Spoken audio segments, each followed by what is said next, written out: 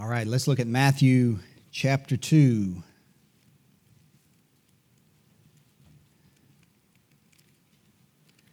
Matthew chapter 2.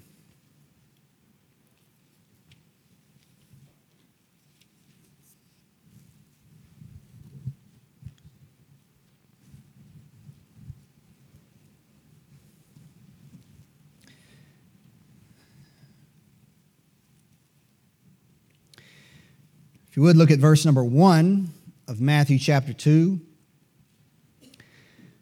The Bible says, "Now when Jesus was born in Bethlehem of Judea, in the days of Herod the king, behold, there came wise men from the east to Jerusalem, saying, Where is he that is born King of the Jews? For we have seen his star in the east, and are come to worship him. When Herod the king had heard these things, he was troubled, and all Jerusalem with him. And when he had gathered all the chief priests and scribes of the people together, he demanded of them where Christ should be born. And they said unto him, In Bethlehem of Judea. For thus it is written by the prophet, And thou, Bethlehem, in the land of Judah, art not the least among the princes of Judah, for out of thee shall come a governor that shall rule my people Israel.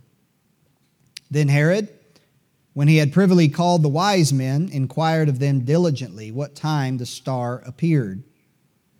And he sent them to Bethlehem and said, Go and search diligently for the young child, and when ye have found him, bring me word again, that I may come and worship him also. When they had heard the king, they departed. And lo, the star, which they saw in the east, went before them till it came and stood over where the young child was. And when they saw the star, they rejoiced with exceeding great joy.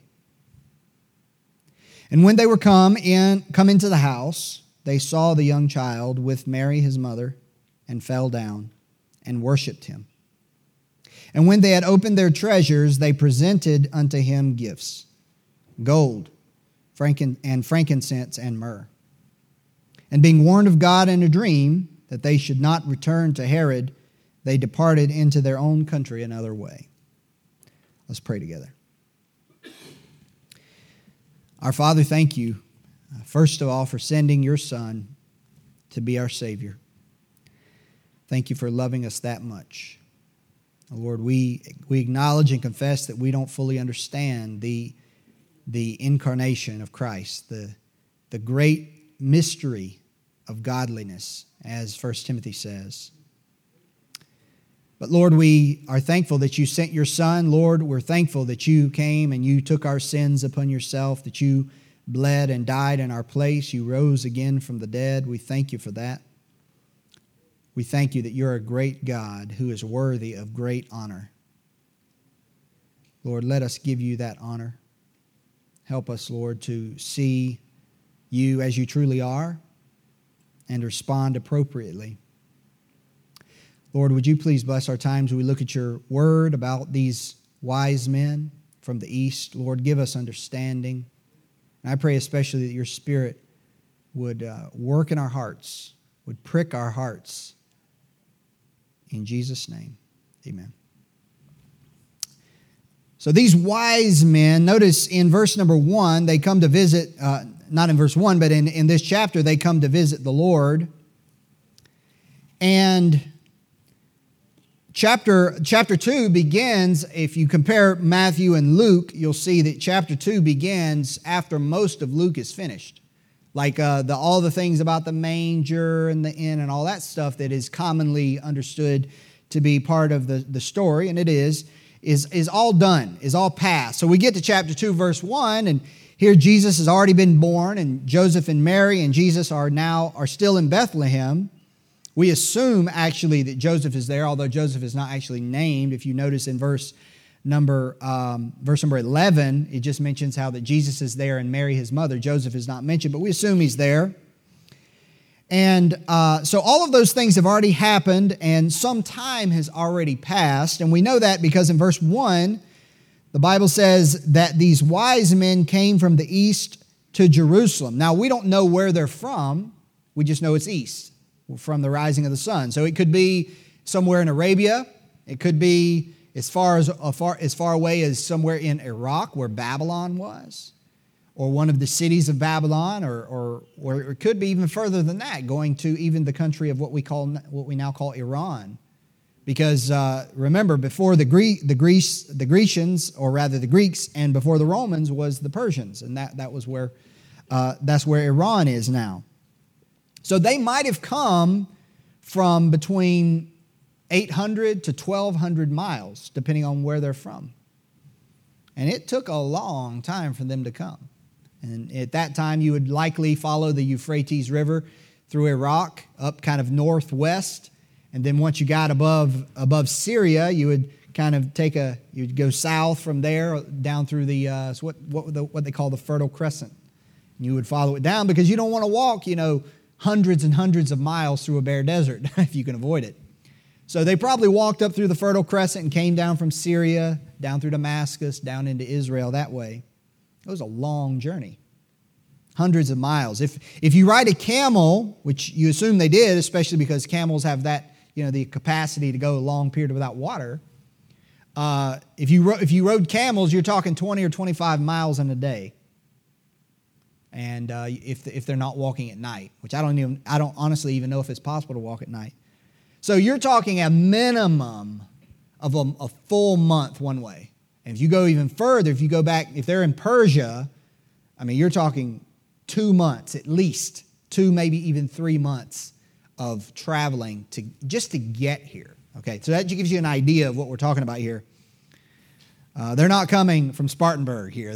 They're coming from a lot further away, and they don't have cars, obviously. So they came to Jerusalem. Verse number 2 says, "Where is he that is born King of the Jews?" When I read that, it kind of struck me.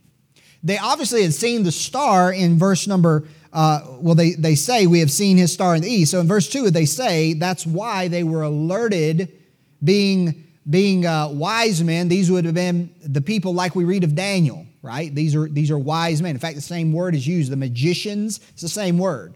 The wise men. Daniel was one of them. So not all of the magicians were worshiping the devil. There were Daniel and Shadrach and Meshach and Abednego, or Hananiah, Azariah, and Mishael, for those that want to use the other words. They were wise men of Babylon, but they were not devil worshipers. They were not people who were involved in wicked astrology and things like that. And this is no doubt the case with these men. But they see, after having studied the stars, they see this star appear. And so we assume that the star appeared about the time that Jesus was born. And they see it from where they lived in the east. And so you think about how long that takes. There's no way to know for sure, but there was probably a discussion about what the star represents. They might have been looking at the book of Daniel, where it actually describes to the year when Christ would be born. It actually says that. And so they might have been looking at that. There's a lot of assumptions and ideas that go into this that may or may not be true. But what is true is that they saw the star. There was a process where they came to understand what it represented and made the decision to begin this journey. So how long has passed? It could be, I think it's very reasonable to say 6 months or even a year had passed before they arrived here. And of course, we know that Jesus is not a baby anymore. They're not in the stable. Jesus is not sleeping in a feeding trough of an animal at this point. They got a house and those kinds of things. But in verse 2, having seen the star and knowing that it was over, I assume over Israel, they have made this journey to Israel now. But they don't know where Jesus is. In our Christmas stories, the nativity of Christ, the incarnation of Christ, is something that's just fraught with tradition. It's hard to distinguish what's tradition and what's not tradition. The wise men 3. We sing songs about that. We don't know a lot of those things, but they come, and we imagine that they saw the star and they just went straight into Bethlehem, and the star just kind of sat right over the manger, and that's not what happened. They arrived in Israel and didn't know where Jesus was. They go to Jerusalem because obviously it's the capital, and they start asking around, where is he that is born King of the Jews, assuming that everybody's going to know this, and they don't. One more reminder of how the greatest birth that could ever have taken place was unknown. It was announced not to kings, but to shepherds. What it demonstrates and represents to us is the just total humiliation of the greatest of all. How that he humbled himself and condescended. Every little thing, from the fact that they were poor, he was laid in a manger. They had to have gifts from the wise men just to apparently live and go down to Egypt with those gifts. They didn't have money. The offering Mary gave was the offering of a poor person, the 2 turtle doves. That's in Luke. I mean, in every aspect of this story, you see that the one who is the greatest humbled himself the most. This is what our Lord did for us. This is what he did for you, to save you. So they get to Jerusalem, and they start asking around because they see the star. Apparently it was lost on everyone in Israel, which is not totally surprising, knowing what the Lord was being born into, right?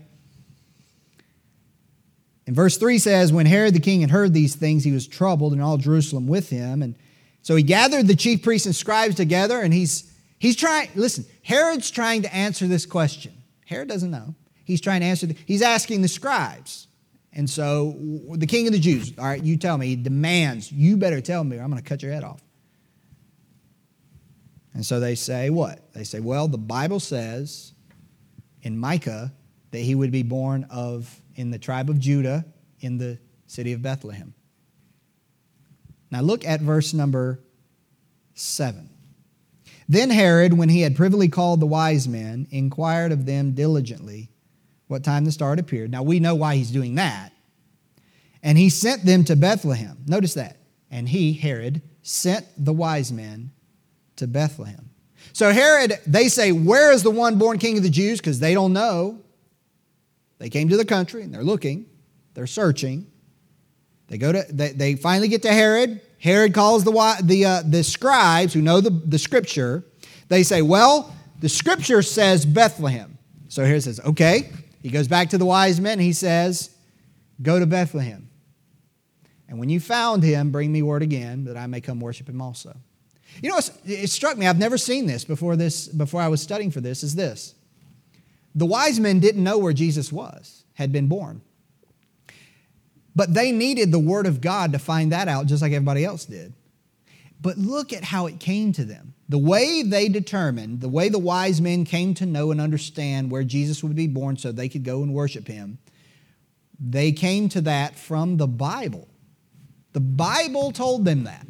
Now, it didn't come directly to them from the Bible. It came by means of the scribes via Herod. So God even used Herod. Listen to that. God used a wicked man, Herod the Great, one of the most wicked kings. One thing I read said he was one of the most wicked kings that had ever lived in the estimation of the author. God used a wicked king to get the scripture to the wise men so they could find Jesus because they didn't know. And of course, we see verse 9 says, and when they had heard the king, they departed, and lo, the star which they saw in the east went before them, and it came and stood over where the young child was. And thus they found Jesus. Now notice what it says in verse 11, or you see in verse 10, they rejoiced. In verse 11, it says, and when they were come into the house, they saw the young child with Mary his mother, and fell down and worshiped him. Worshiped Jesus. That's what I want to look at.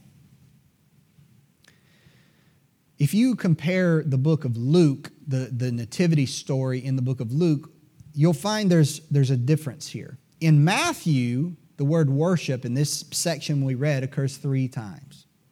If you look at Luke chapter 2 in the section there, you don't see the word worship at all. Instead of the word worship in Luke, you see the word praise and glorify the Lord. And in Matthew, you don't see praise at all. So in Matthew, you have worship. In Luke, you have praise. So I got kind of keyed in on this thing of worship. So, of course, I looked it up. That's what I always do. And it just means to honor or to revere as a supernatural being or power. It's the idea of the giving the highest honor, right? When you're talking about in the context of the Lord Jesus, it's to give the highest honor and reverence. So I asked myself, well, what does that mean, though? What does it mean to revere somebody? It means to feel deep respect and admiration for. So when we talk about worship, it's not just talking about what we do, but it really goes down. There's an aspect of worship that it's not about what we do, but it's about our estimation of the object of our worship. The way we view the person or the thing that we are worshiping. That's why we worship it. You know, there are people that worship Taylor Swift. You know why? Because they esteem her so highly that they believe she is worthy of that kind of honor, that kind of reverence. So really, worship is more about the way we view the object than anything else. Now, if you look at the word worship in the Scripture, it kind of goes in, it has kind of two prongs, all right? The first prong is what we find in the first mention of worship in the Bible. Does anybody know the first mention of worship in the Bible? It's kind of in an unlikely place, but it's in Genesis chapter 22. When Abraham takes Isaac to Mount Moriah to sacrifice his son Isaac, and he says, I'm paraphrasing, he tells his servant, stay by the stuff, me and the lad are going to go yonder and worship. And he intended to sacrifice Isaac. That's the first mention of the word worship in the Bible. But what I want you to see with that is, and that's not the only time it's mentioned in that way, but many times throughout the Old Testament, the word worship is a reference to the service of the temple, all the sacrifices and the holidays and the different things that the Lord told the people of Israel to do. They called that all that was the worship of Israel. This is where they did their service to God. It was worship. But there's another aspect of worship as well, and that's also found in Genesis 24. Listen to this. Genesis 24 is speaking of the servant. I guess it's best for me to just read it rather than explain it. This is when the servant is sent by Abraham to find a wife for Isaac. And of course, we know that the servant of Abraham, he kind of laid out a fleece, if you will. He kind of said, Lord, if you've prospered my way, would you please do this? And verse 25 says, and she said, moreover unto him, we have both straw and provender enough and room to lodge in, which indicated that the Lord had prospered this servant's way to find a wife for Isaac. Verse 26 says, and the man bowed his head and worshiped the Lord. There's no service involved in this, is there? When this servant, God has answered his prayer. God has led him all the way back to where Abraham's hometown was. And led him directly to this family to find a wife for Isaac. And in response to the servant, the Lord answering the servant's prayer, he stops, he bows his head, and he worships. There's no service, there's no activity, there's no holiday, there's no sacrifice. It's all done in his heart. We don't even read that he said anything. But yet he worshiped the Lord. He worshiped the Lord. Now real quick, before we come back to Matthew and see a few things from that, look at John chapter 4.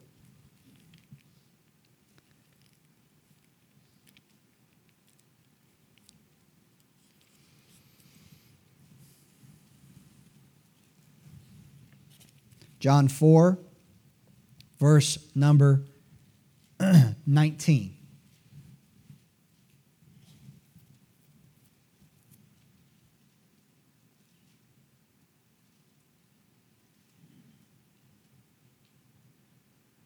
The Bible says, of course, the Lord is speaking to the Samaritan woman. Verse 19 picks up and says, the woman saith unto him, Sir, I perceive that thou art a prophet. Verse 20, our fathers worshipped in this mountain, and ye say that in Jerusalem is the place, notice, place where men ought to worship. So this lady brings up the subject of worship. Jesus doesn't. This lady brings up the subject of worship in relation to the place where it is to be done. All right, verse number 21. Jesus saith unto her, Woman, believe me, the hour cometh when ye shall neither in this mountain nor yet at Jerusalem worship the Father. Ye worship ye know not what. In other words, the Samaritans were idolaters. We know what we worship, for salvation is of the Jews. But the hour cometh, and now is, when the true worshipers shall worship the Father in spirit and in truth. For the Father seeketh such to worship him. God is a spirit, and they that worship him must worship him in spirit and in truth. Here's what I want you to understand about this. In our worship, even though the Bible has kind of a two-pronged thing, there's worship, outward worship, which we might describe as acts of worship, and that's a biblical way to look at it. But then there's also inward worship, which we saw that as well. What the Lord is saying here is that God is a spirit, and they that worship God must do it in spirit and in truth. That means that worship, because it's spiritual, it's not about the activity. It's not about the service. And this is one thing that Baptist people misunderstand. Worship is not so much about the activity that you do by showing up and coming to church, as good as that is. And really, that is an act of worship. But more important than that, more important than the activity. See, we get this idea that, well, I'm going to worship, but we're not paying attention to whether we're doing it in the Spirit. In other words, whether it's coming from our inner man or if it's just the motions, just the form, just the showing up, just the singing. And we sit down and stand up, sit down and stand up. You know how that goes. There's more to it than that. The Bible says in chapter 4 of John here that Jesus said, they that worship God must worship. This is the only kind he accepts. It's not about the form. He don't care about the form. The form only matters if the heart and the spirit are involved. The inner man. Like the servant, the bowing the head and worshiping. That part. Because if the head is bowed in worship, and the heart is right toward God, and the heart is adoring, and the heart esteems God as it should, and the heart is in worship, the acts follow. Why did Abraham take his son up to Mount Moriah to sacrifice? Why did he perform the act of worship, like we read the first mention in the Bible? You know why he did? Because he was a man who worshiped God in the Spirit. He was a man who worshiped God truly. And it came out evidenced by his life and what he did in his acts of worship. So people can say, well, I can worship God anywhere. True. But see, true worship has outworkings in our lives.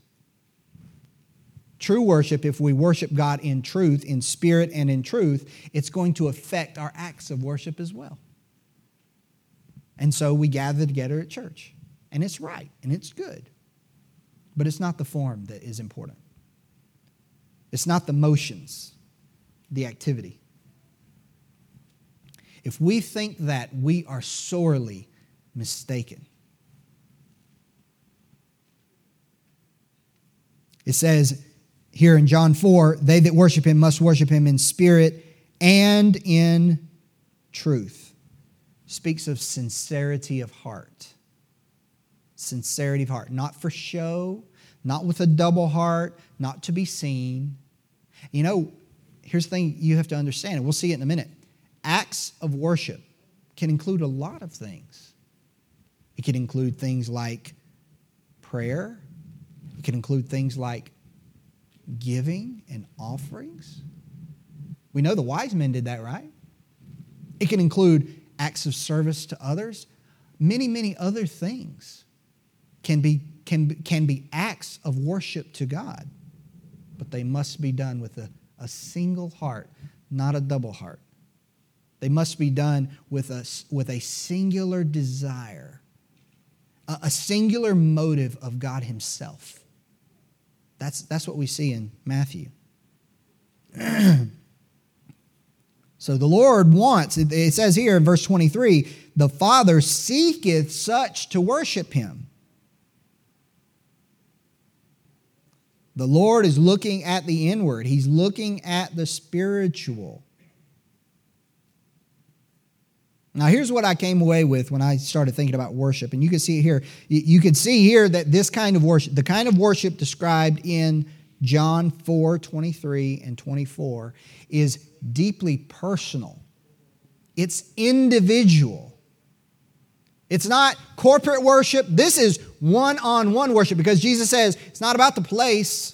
The time comes, they won't worship in Jerusalem, because we all know in Acts, we've been studying Acts, the Christians are kicked out of Jerusalem. I mean, they're not even allowed. They're barred from the temple. Like, they don't allow them, what they were doing in Jesus' day and shortly after Jesus ascended, meeting in the temple. Forget that. They're not doing that anymore. So it's not about the place. The Lord wants to see, listen now, individuals who in their heart, in their soul, the closest part of their life are worshiping God. This is individual personal worship. This is the kind of worship that God seeks. The other will follow naturally, right? Acts of worship will follow naturally. Now, if you would go back to Matthew, I just want to make a few points here.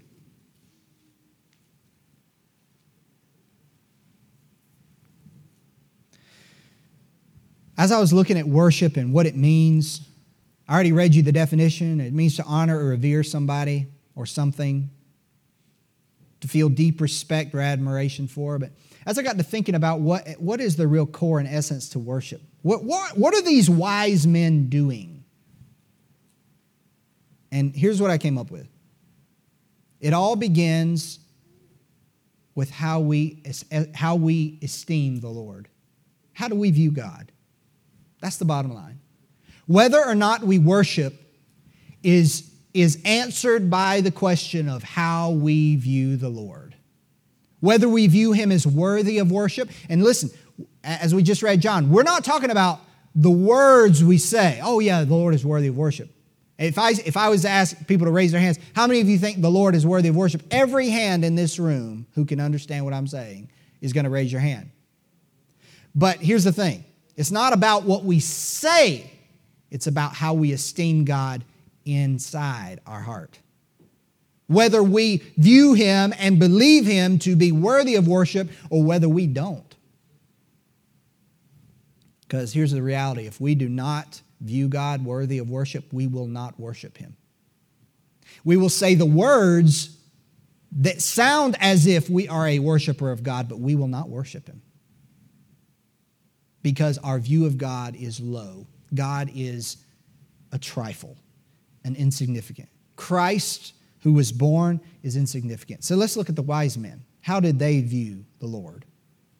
Again, they're coming to visit Christ. Notice in verse 1 of chapter 2, Jesus was born in Bethlehem of Judea in the days of Herod the king. Behold, there came wise men from the east. The first thing to see is the fact that they came at all. So they saw the star. They somehow came to understand that Christ, Jesus, had been born. The King of the Jews had been born. And they so esteemed him. They so believed in his glory and his exaltation and the importance of his birth that they decided of their own accord to make this journey. And not only did they make this journey, but it was a long and arduous journey. Imagine how this disrupted their life, their business, their trade, whatever they were engaged in their home country. They had to put everything aside. They had to lay it all aside so that they could make this journey. Do you know why they did that? There's only one reason why. It's because of their esteem of the one who had been born. No other reason. They believed that Jesus was worthy of that effort. That's the bottom line. And so their departure from their homeland to make this long, months-long journey, not only there, but then back. I mean, we read, look, what in the world did they do in Bethlehem, in Israel? They didn't, as far as we know, they engaged in any business. They didn't have any. No, they came for the sole purpose to see Jesus and to worship Jesus. Look at what they said by their own mouth, verse 2, saying, "Where is he that is born King of the Jews? For we have seen his star in the east and are come to worship him." Why did they make this journey? To worship. You say, well, that's... I don't... Would I do that just to worship? I mean, I could worship from my home. Oh, there's a star. King of the Jews is born. Praise the Lord. That's what most of us would do. They esteemed Jesus greater than that. His worth was higher, and his value was more significant than that. It prompted them to make the journey. He was worth the journey. He was worth the time spent. Think about how much money it takes to make a journey like that. How many of you have ever done extensive traveling? You know what Proverbs says, about going poor? What's the verse say? Somebody help me. As one that is, one that traveleth. I know y'all probably know the verse I'm talking about. Thy want as an armed man. In other words, it's saying it's expensive to travel. Brother Moses, when you went to go visit your family, was that expensive? Oh yes. It was expensive. I mean, the plane ticket, and then, of course, you got to buy, a $17 hamburger in the airport. And then if you arrive, especially for me in Cambodia, you arrive and everybody's trying to fleece me, right? Everybody wants everything that's in my pocket, and they're willing to do anything to get it. So everything's expensive. That's what it's like to travel. That's what these guys did. They went to a foreign country, far away. It wasn't even their king. These aren't Jewish people as far as we know. It wasn't even their king. But they esteemed his birth worthy of the effort. That's worship. And not only was that worship in their heart, in their estimation and value of the Lord being born, just a baby, it was shown and seen outwardly in the fact that they were willing to take the trip. That's the acts of worship I was talking about. The distance they traveled, the money they spent, the disruption of their lives. They said, no problem. Jesus is worth it. Jesus is worth it. That is the core of worship. Whether Jesus is worth it or not. It's not about the way you and I look. It's not about the way we dress when we come to church. It's not about making appearances. Really, we think about acts of worship such as giving our money, in the offering, which is right and good. But it's not about that. We don't do that. I hope you don't give your offering just to support the church. It's about Jesus being worth it. He's worth your money and my money. Can I get an amen? He is worth it.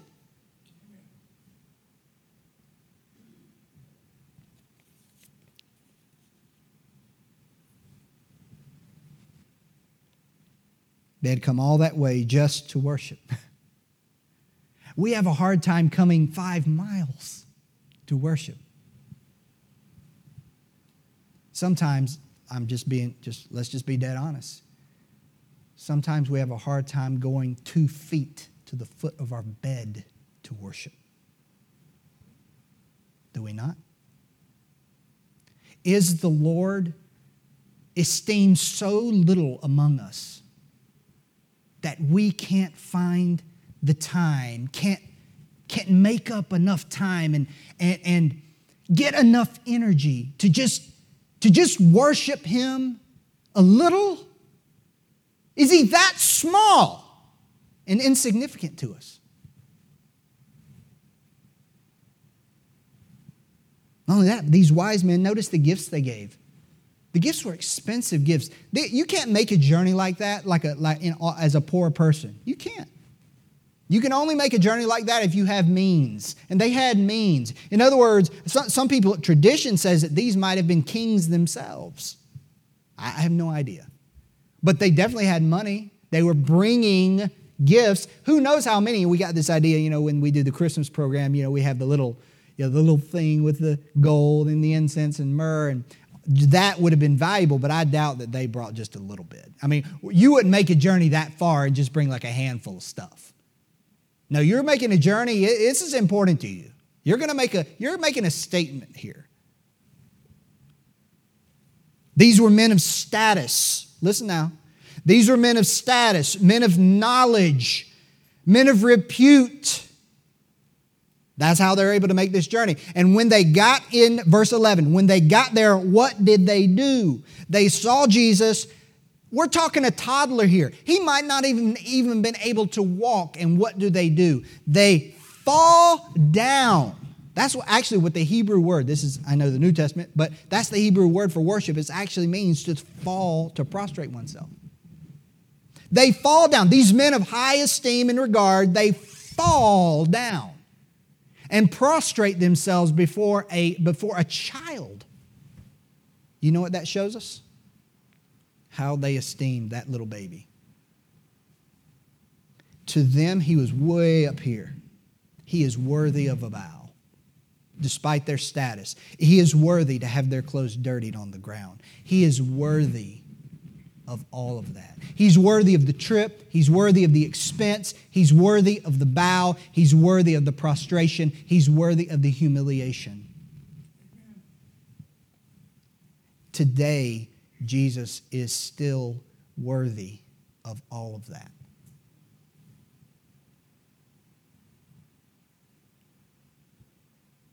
Look at the gifts, verse 11.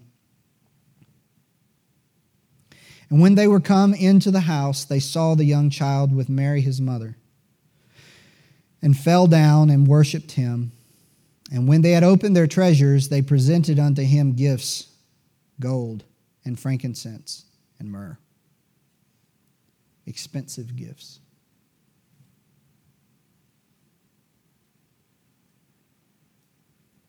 The value of these gifts indicates how they value Jesus. Right? How many of you know what shame tipping is? That's these new machines they have at all the restaurants when you pay with your card. They turn the machine around and then they say politely, it's going to ask you a question. And the question that they're not going to ask you is the tip question.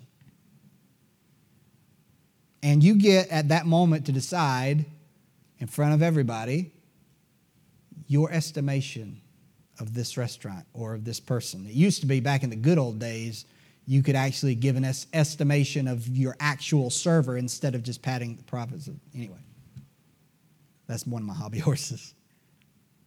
But that's the idea behind a tip, is you're laying down a piece of money that is an estimation of that person's service, right?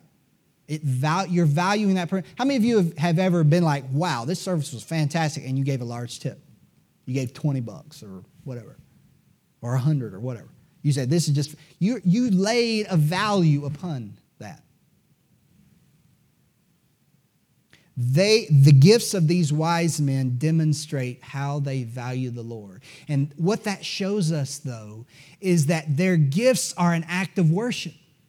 By presenting these gifts with these gifts are saying, Lord, you're worthy of this.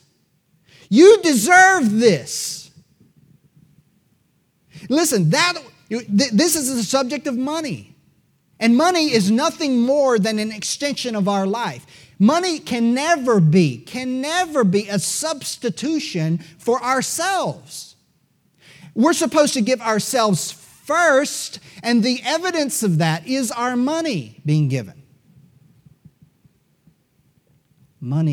Giving money to God is an act of worship. Listen, As I said before, when we give money to our church, I know we're supporting our church. I know we're supporting the ministries of the church, and that's right and good, and that's what we're supposed to do. But at its core, that's not what it's about.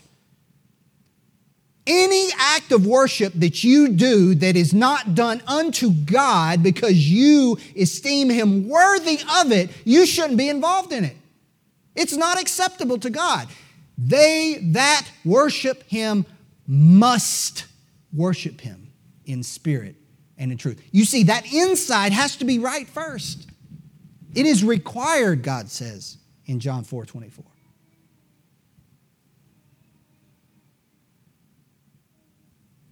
So they gave Him these gifts as evidence of how they viewed and highly esteemed Christ. They got nothing in return from a baby. It wasn't about what they got in return. It wasn't about the services God would perform to them. It wasn't about getting a pat on the back. It wasn't about any of that. They came all this way to prostrate themselves before a baby who doesn't even, at this point, humanly speaking, had no idea what they were there for. Had no concept. In His humanity, had no concept at all what this was worth or anything. There was no blessing, none of that. The Lord did nothing. He's a child. He's a toddler. There's no return. Even though there's no return, listen to me, even though there's no return, they did it anyway. All that way, expensive gifts. They got to go all the way back. Verse 12. It was worth it. To them, it was worth it. They worshiped Christ because He is worth it. You can contrast Herod, that poor wicked man. He lived in the country, only a few miles from Jerusalem. Bethlehem. It's not far. Even though he lived there, even though he was aware that the King of the Jews had been born, would not even go search. He sent the wise men. You know why? Because Jesus wasn't worthy to him. It wasn't worth his time.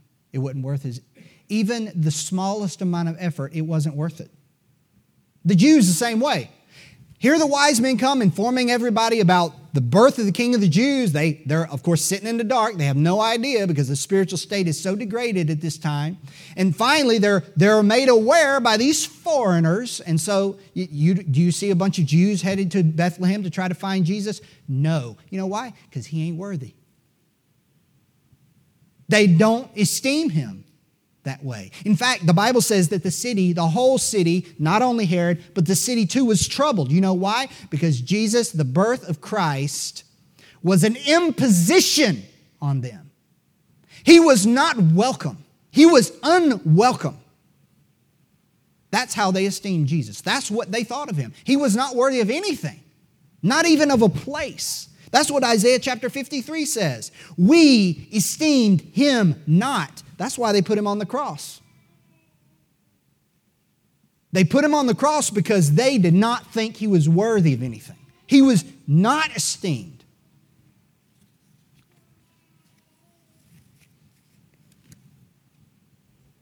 I want to ask you a question. Could it be that the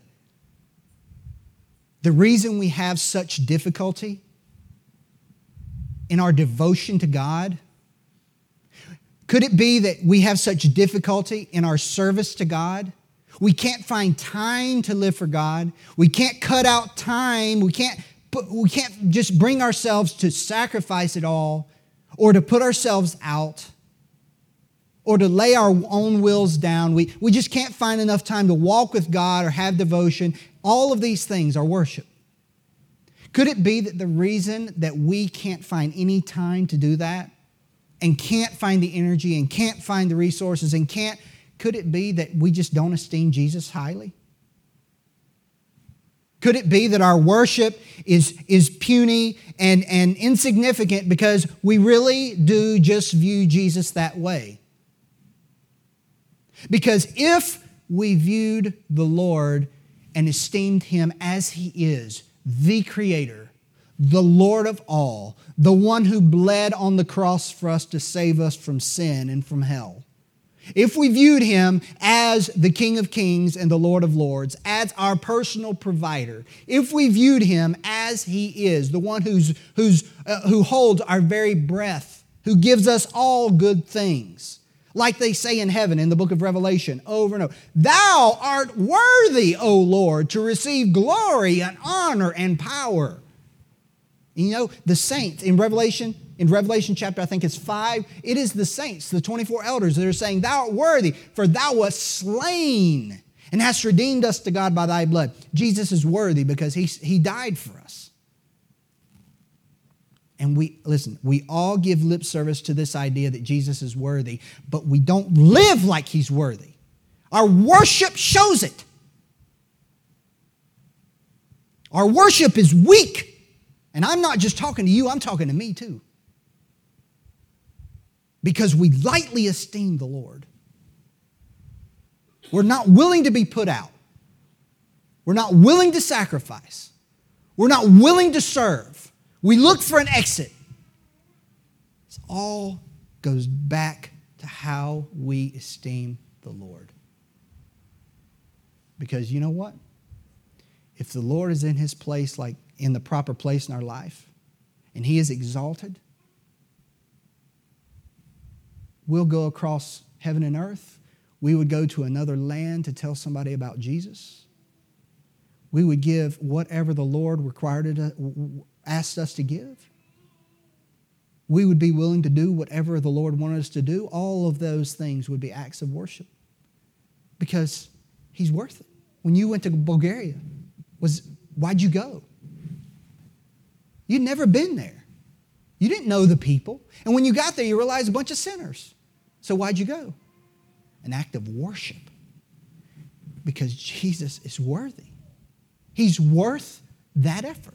He's worth your life. He's worth your time. He's worth our money. He's worth everything that we could give him. He's worth it.